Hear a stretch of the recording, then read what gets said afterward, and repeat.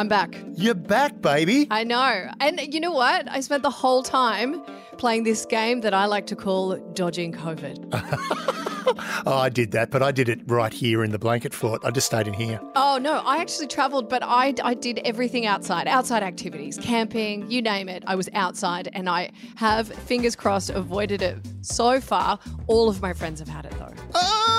One of my children had it, but he just locked himself in his room with a television and an Xbox for a week. And you're like, nothing has changed. Yeah, basically just delivering food to the door. Yeah. And I'll be honest, I did get out of the house. I went up to a little house on a beach and I spent every morning and every afternoon swimming and then drove back through driving rain going, why am I going back to Sydney? This is stupid. I know. But we're back. We are back. We're back.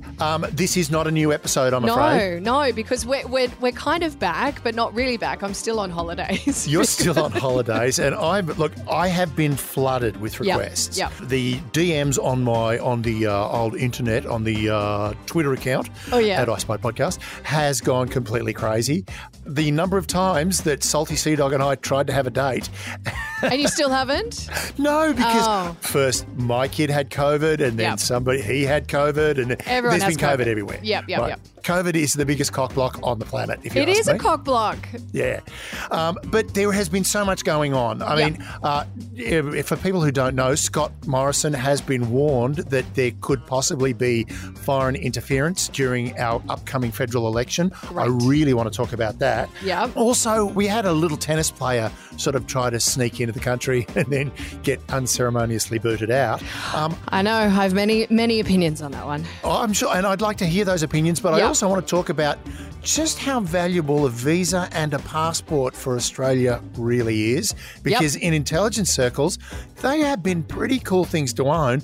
But the one thing I really want to talk about, and we're not going to do it this week because I just have not had time to search all of it, is I want to talk about the Ukraine. I mean, 100,000 Russian troops raring to go on the border of the Ukraine. The peace talks in Vienna have broken down.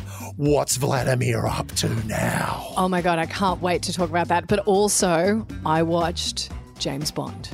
Oh, you did? Oh, good. Yeah. We are going to do a bite-sized episode, which will be our review of James Bond. Just as a quick précis, what did you think? Yeah, it was good. It was really, really good. For now, what I want everyone to do is I want you to get your heads straight and ready for this. We're going to be talking Vladimir in our first episode, which will be coming out next week. Yes. So in that time, just to get yourself back in the mode, I want you to listen to this one we did with Matt Bevan. Yes, we love Matt. We're going to play Matt again and his take on Vladimir Putin. Let's listen. Enjoy. You're listening to I Spy, the podcast that is to ASIO what Vladimir Putin is to the American election. Someone WikiLeaked all over my P tape. Oh, God. Hello and welcome to I Spy, the podcast that is about Spies, I guess, is pretty much in the title. My name's Michelle Stevenson. I am a journalist with Nova Entertainment. I've got David Callan with me, who is? An ex-spy. An ex-spy. Used to work for ASIO. They're still ashamed of me. And today we've got a guest, which is kind of really fun because we've never had a guest before. No one's really want to put their name to this. And we're really excited because this is an amazing guest who's got some great insights. Yes, so Matt Bevan, he's the host and writer of America, if you're listening. Formerly Russia, if you're listening. A few iterations there. And you're from ABC News and RM Breakfast. Rita, welcome. G'day. How are you? I'm worried about being your first guest. Yeah, I mean, I feel like other people may know something that I don't, and that's why they haven't come on before. Oh, we do know things that you don't, or you should. Oh, yeah. Yeah. And in case you have missed it, you will have a file by the end of this. Yes, that's almost a guarantee. For anybody who associates with themselves with us, they get a file with ASIO. Though you've probably already got one. I'd be disappointed if I didn't. Yeah, yes. Most people would be, actually. So, formerly we have discussed many things to do with intelligence, counterintelligence, how to follow a spy, all of this kind of stuff. But today what we're going to really crack into is we're going to touch on Russia for a little bit, their interference into world politics, so to speak, and also look at foreign government interference in general, the US election, if we have time. Essentially, let's talk about how we overthrow a government. Anyone in? Well, I feel like Matt's in. Yeah. Sure, yeah. He's like so scared right now. Yeah, he's going. I like the folded arms are a big giveaway. So you were touching on like the fall of the Berlin Wall. Yes. And you were at ASIO at that time. I was at ASIO when the Berlin Wall came down. You're welcome. And what was the perception? Because I know all this time, ASIO, their target was, essentially the Cold War. Almost 50% of the budget for ASIO was targeted at the Soviet threat, all right? And then suddenly the Soviet threat is kind of gone. Yeah. Perestroika, glasnost, all of that stuff was going on, but Eastern Europe was basically collapsing in on itself. And a lot of it was then throwing in with NATO. They all desperately wanted to go over to the West.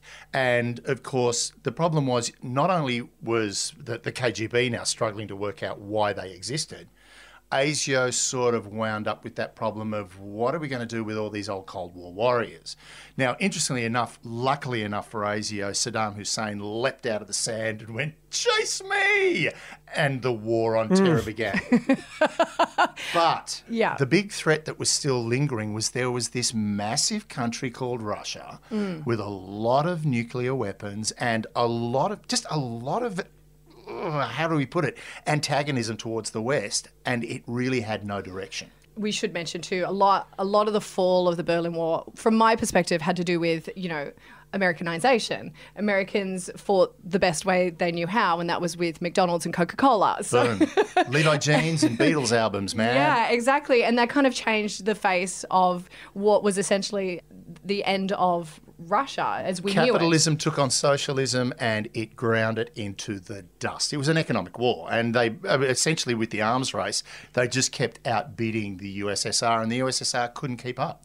They lost their ability to service their own economy.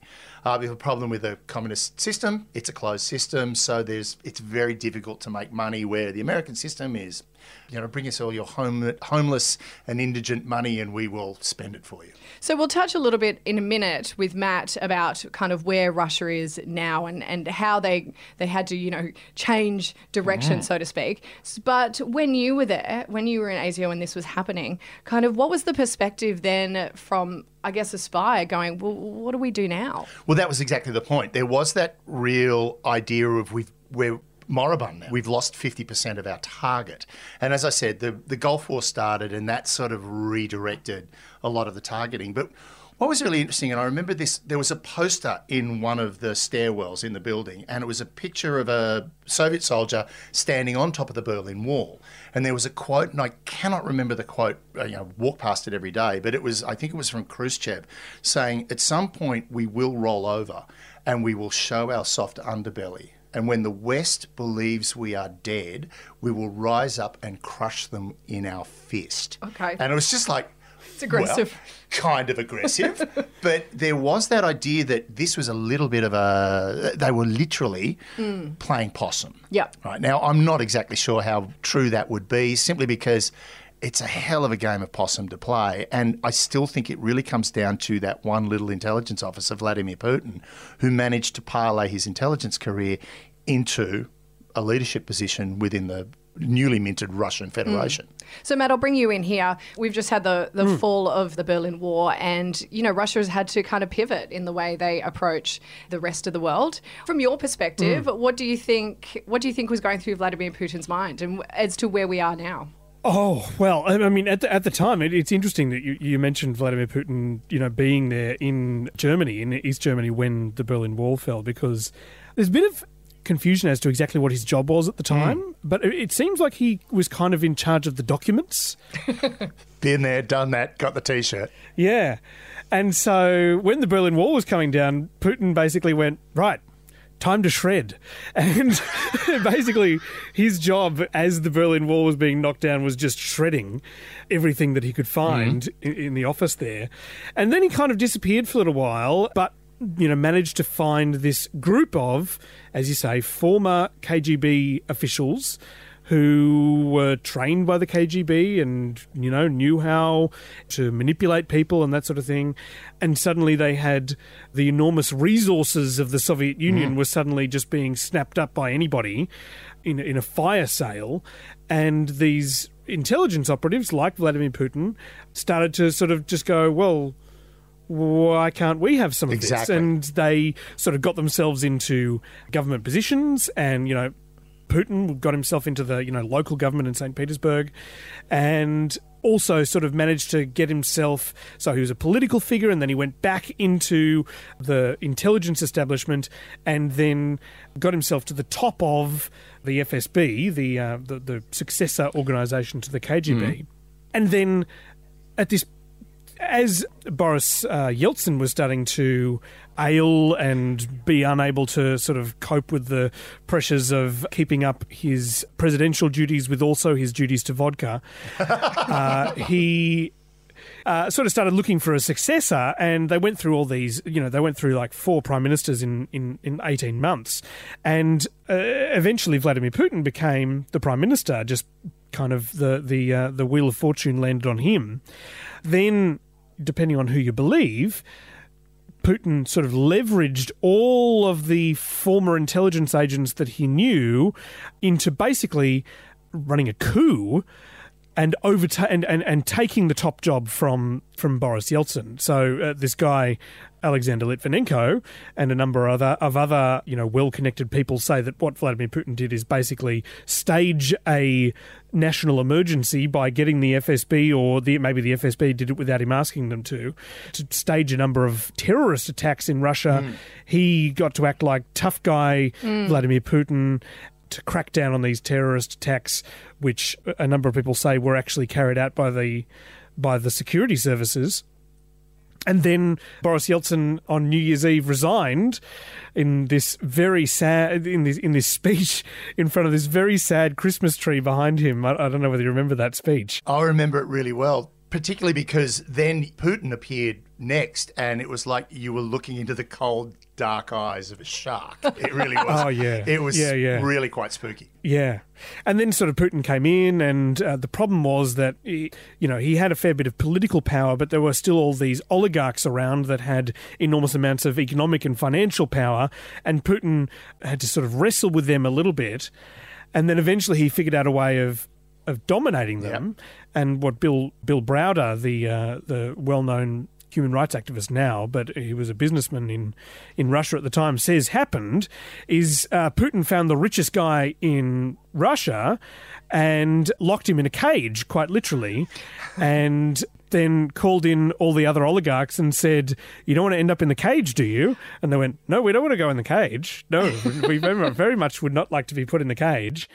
And Putin said, according to Bill Browder, said, "Well, I would be more than happy not to put you in the cage, but the price is 50% of everything that you have." That was the point at which Putin had absolute control over Russia, and as long as he kept the oligarchs happy, and one of the oligarchs didn't manage to get enough support to topple him, he's pretty much safe in that job for as long as he wants to take it. Well, now it's been put into Russia just voted to basically allow the president to be the president for as long as the president wants to be now, isn't it? I think Russia would just vote for anything that he says, really. Yeah, well, it seems that it's very strange. He keeps having elections and he seems keep winning them by massive margins. I don't understand. He must be incredibly popular. I know, he must be. I mean, or he likes to, just poison people who don't agree with him. Well, I think that's one of the things. Yeah. And it's one of the things that you've got in Russia, if you're listening, is you talk about the poisonings and also how ham-fisted so many of them are. I mean, we're not talking about Bulgarian umbrella levels of sophistication. No. We're talking about carrying polonium on in your hand luggage. But I also think that a lot of that would be Putin basically going to anybody else that may be of any threat to him, look, if you do cross me, it's going to be public, it's going to be painful, and it's going to be permanent. And if it isn't permanent, it's just not going to be pleasant. No, there's no subtlety. He has no subtlety anymore. He's like, he can be subtle, but also when what he wants to do is send a message, he will make it as messy a message as possible so that nobody can possibly be mistaken about what the message is that he's sending. Now, at what part of being a spy trains you to take over a country? I mean, where, like I just would... I mean, I couldn't imagine you even taking over a shop. Look, I can barely take over my own home. No, so, I know. No, I think when you look at something like someone like Putin, he really had a very he was quite vengeful about what happened to him in East Germany, particularly when he basically had a battalion of tanks waiting to roll in. And when he contacted the tank commander went, I can't move without orders from Moscow. And Moscow's gone dark. Moscow wasn't talking to anybody. So essentially he felt abandoned. Right. Now, the other thing as well daddy is... issues. Daddy issues. Massive daddy issues. Boris, why don't you love me? I know. Now, what happened, I think, what happens when a government takes over another country or attempts to manipulate something? America was very good at it for a while, but it was always about military coups. What Vladimir Putin has done, and this is what's really impressive, is he's doing it with the internet. Yeah. He's basically weaponized social media, and he's using that to completely upset democratic process around the planet. Well, yeah. I mean, we saw it particularly with Facebook and then the former election. And Matt, you can speak to this a bit more. How do you suppose this came about? Because when we think of Vladimir Putin, we don't think of him as, a light-on kind of tech kind of person. How do you think it came about that there was this idea that, we're just going to mess in elections. We're going to do it via social media? Well, everyone sort of has this impression that it kind of came out of nowhere in 2016, but it really didn't. Russia had kind of like a test run back as early as 2007. They ran a massive cyber attack on their tiny neighbour of Estonia. Oh. They basically just went in with a massive cyber attack on this tiny little ex-Soviet country and basically just switched off their TVs and switched off their power and just caused a massive, internet outage across the entire country for quite some time. And that caused, a kind of an annoyance to them. And that was basically over something as small as there was a movement in Estonia to remove a Soviet statue. Right. That's right. And yes. a Soviet war memorial. Yeah. And basically they went, we would really rather that you didn't do that, and had a go at this thing. And it wasn't particularly successful. I mean, it messed things up massively for Estonia for a few hours, but Estonia responded not by, coming into, closer to Russia's orbit. Estonia actually responded by becoming kind of the most advanced cyber secure country in Eastern Europe. They bulked up their cyber defences and tried to rebrand themselves rather than as Estonia as E-Stonia. Very cool. Very funny. I like it. I like it. And they did that, but that was all the way back in 2007, and that was just kind of Russia going, what happens if we do this? And then they tried it again in 2014 with Ukraine, and then they did something in 2015 where they basically blacked out big areas of Ukraine right in the middle of winter by switching off basically the safety switches at a whole bunch of power companies, which incidentally, the US has only just indicted 6 Russian hackers for doing. But, they did test all these things out. They certainly had developed a lot of skill in this area. So that was the hacking part of it.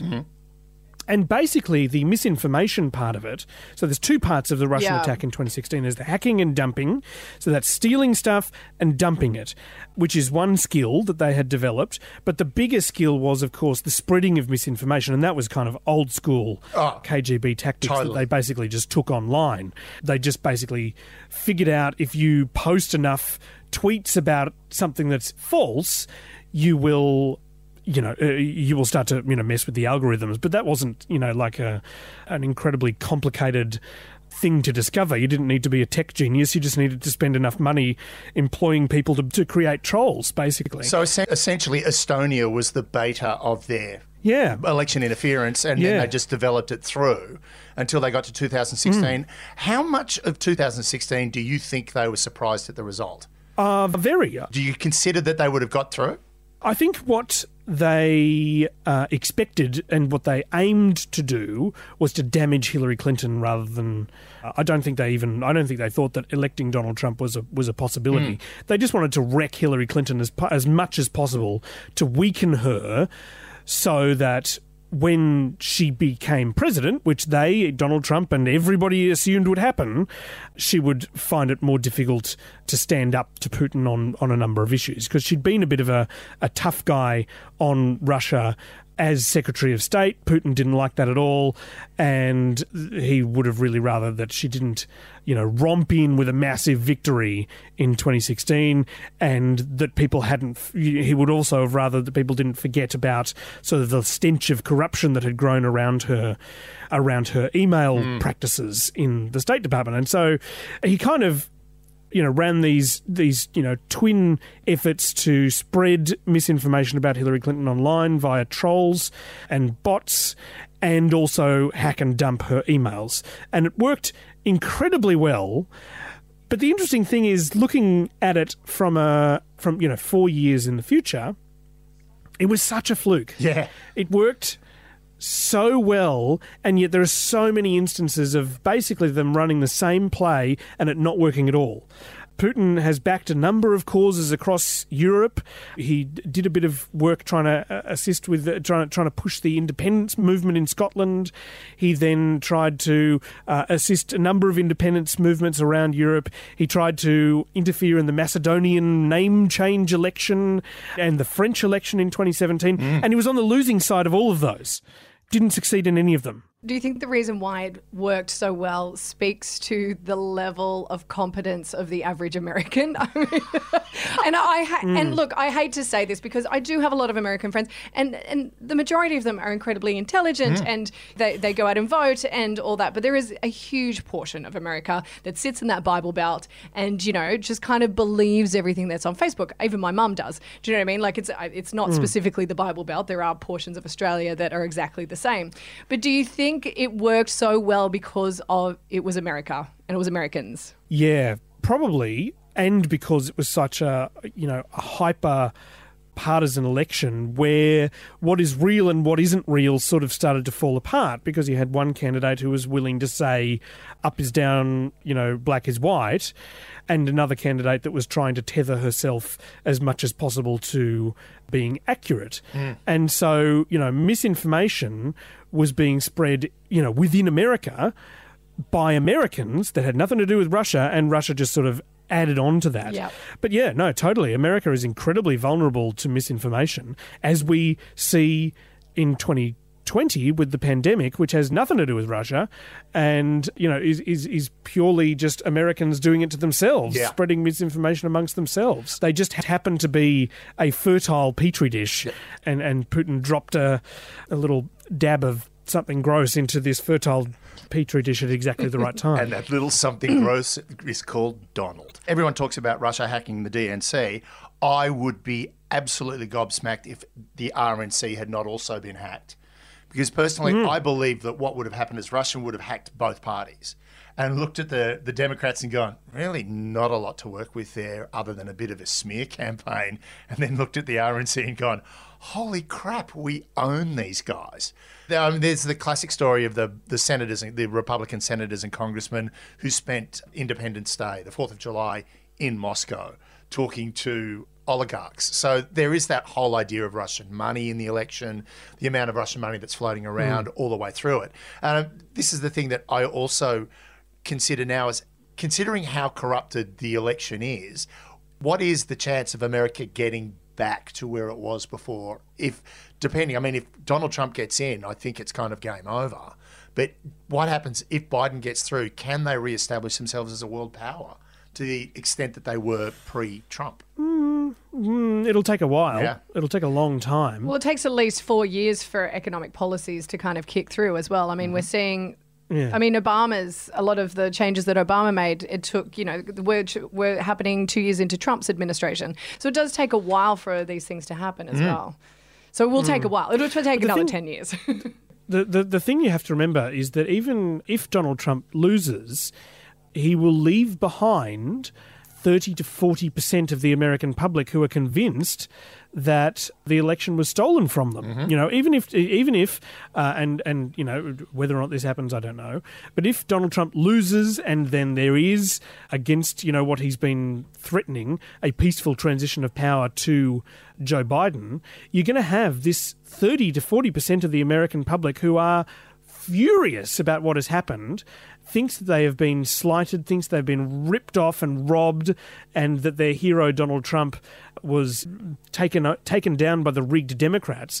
And division, I don't know how Joe Biden is going to be able to win those people back over and make them believe that really America is a country that works properly.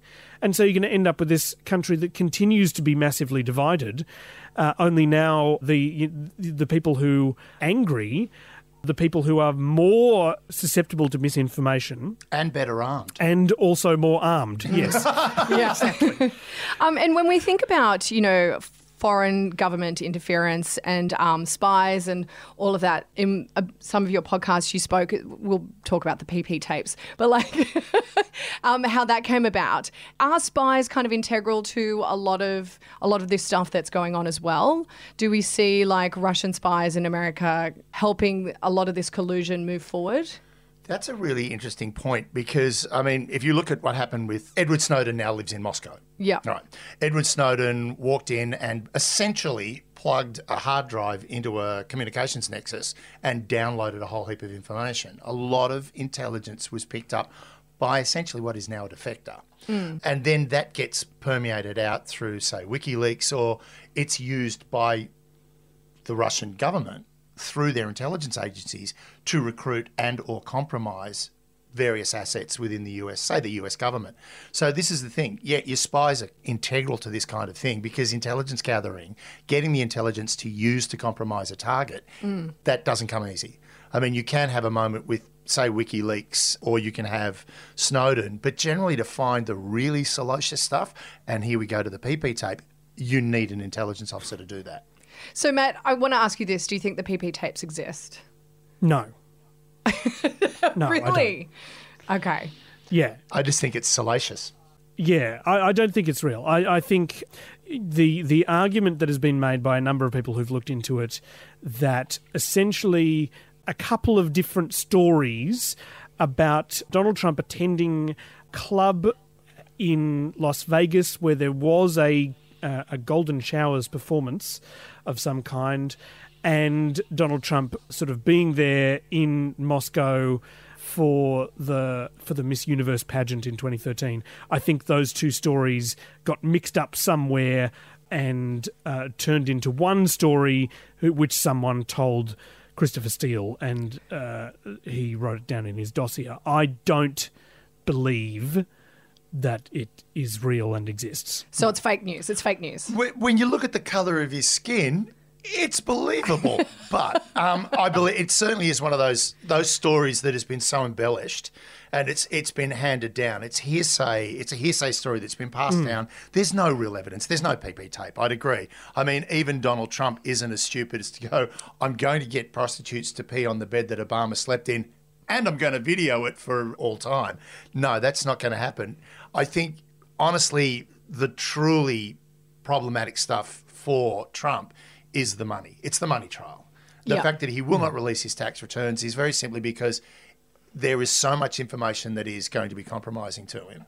So, yeah, I think the Steele dossier was just a way of, basically bringing up the unpleasant side of Donald Trump, and it's not like they really needed it. He sat in a bus and basically talked about grabbing people by the pussy. And that, again, that did nothing to harm him. So when we think about foreign interference, Russia, for example, colluding to try and, put Trump in power, what about the other side of things? What about if the English wanted to get Trump out? Because surely, Trump isn't a real asset for Europe.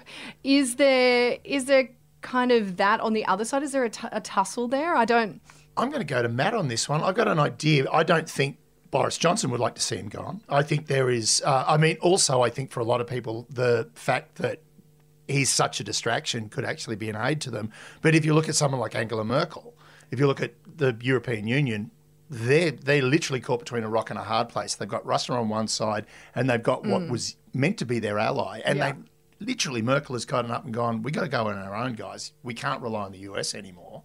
And I think that's really the crux of the matter, is the fact that Donald Trump has so destabilised one of the last great superpowers on the planet that Europe can't depend on this ally. And of course, while all this is going on, while we're talking about Europe and America and Russia. Sitting there on the coast of the Pacific Ocean is China, just biding its time. That's the real one. That's the end game in all intelligence, and the end game in all foreign affairs is China.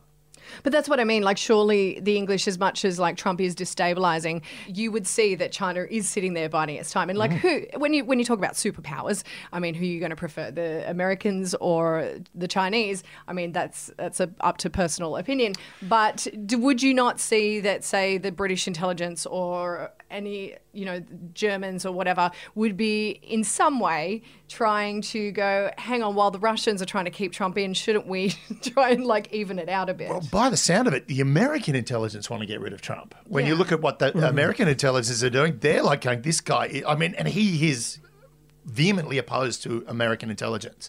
To turn around after your intelligence organisation has said, well, Russia interfered with our election. It's like, no, I asked the guy who organised it and he said he didn't do it. It's like, come on. Yes. So I think there are intelligence agencies out there that would definitely like to get rid of Trump. Yeah, and what's your thought on that, Matt? I think the big difference is that Russia doesn't care if we know what they did.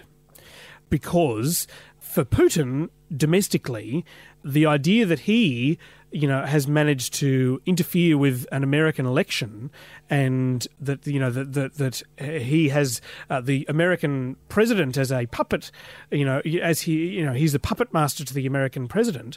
Whether that is true or not, that is what is being spread on Russian state television constantly. It is a benefit to him to be seen that way, whether it's true or not.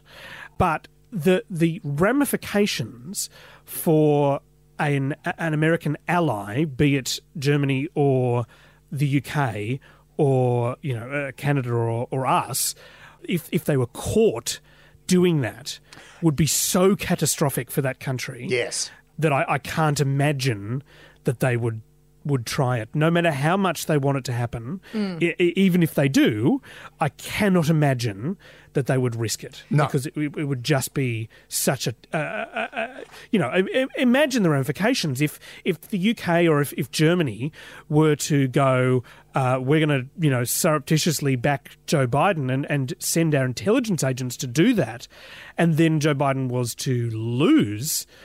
And then it was to come out that Germany had legitimately done this, that would just be utterly catastrophic for them.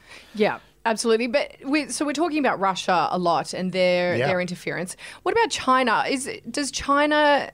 Are they interfering? Do we know that? Or do you think they're just sitting back and just waiting for it to all fall apart and buying up the land? Well, they're buying up the land. Yeah. ASIO only this week in Senate estimates said that they had foiled a foreign interference operation in Australia with foreign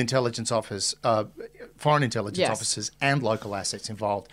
No countries are named. You can be pretty much assured it was China. Right. All right. China has, we have examples of our politicians being compromised by the Chinese. Yes, of course they want to influence our country. I mean, that's the end game. And again, going back to the Russian thing, Putin got the ultimate in penetration. He got the leader of a nation essentially to look like he's been compromised and in his pocket, right? That's what you want to do. If you're trying to get into an organisation, you want to get into a terrorist group, you want to get into a political group, you want to get a recruit in there and then assist them climbing the tree. I mean, it's the classic example of a young guy being asked to join the Communist Party to be our eyes and ears. And then he said, look, they want to make me the head of the cadre. And they like, ASIO were like, go, keep going. That's great. We think it's fantastic. And then they just kept pushing that along. That's what you'd have with China. China are definitely involved in foreign interference, but they're a lot more subtle. And the other thing about China is that their motivations are a lot more sophisticated as well. What Putin wants is simply for him personally to stay in power. And he does that by wrecking up other countries and by seeming like this all-powerful strongman to his own people. Whereas Xi Jinping doesn't care about that. Xi Jinping doesn't have the level of cult of personality that Putin does. And while Putin sort of cultivates this idea of him as this international troll, Xi Jinping wants to be seen as an international benevolent leader, the obvious successor to America in terms of the world's most responsible society. America has fallen apart. We had nothing to do with it. We are returning to our natural place as the most dominant country on earth, which, China has been for the majority of the last few thousand years. We're in this unusual, as many experts have said, we're in this unusual short period of time where China is not the most powerful country on earth, and we are just kind of returning to normality in terms of the last few thousand years. And what China wants is specific things. We want to be seen favourably by your country. We want to have trade deals that are done in our advantage. We want you not to pay any attention to what we are doing to the Uyghurs in Hong Kong. We want you to stop harassing us in the South China Sea. It's not, we want your country to fall apart, Well, we don't want our market to disappear.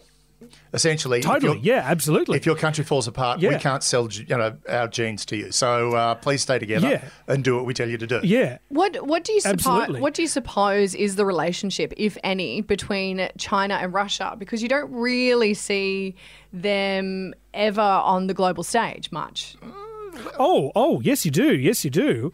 Well, I guess not taking photos. Well, no, they do. I don't know whether it happened this year, but Vladimir Putin made a habit for a few years of being in Beijing for Xi Jinping's birthday every year. Wow. Birthday buddies. Yeah, birthday buddies. He was there, and he would be there, and he'd meet with him, and he'd go, happy birthday, and all that sort of thing.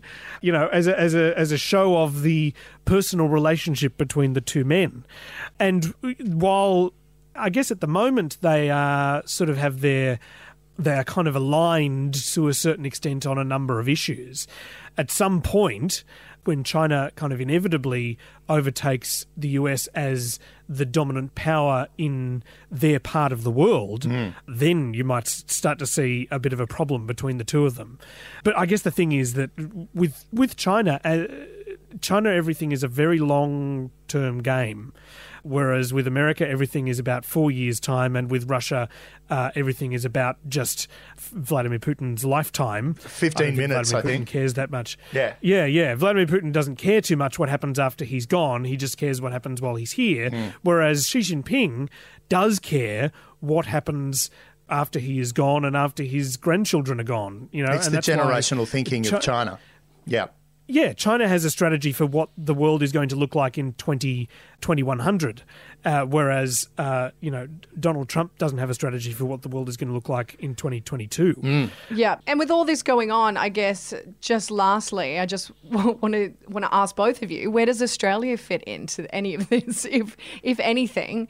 How do we kind of sit into these powers kind of playing out? Okay. You get a piece of bread and then you get another piece of bread. There's a thing you put in the middle called meat. Yeah. That's what we are. We're a very, very small nation population-wise. We're a surprisingly wealthy nation population-wise.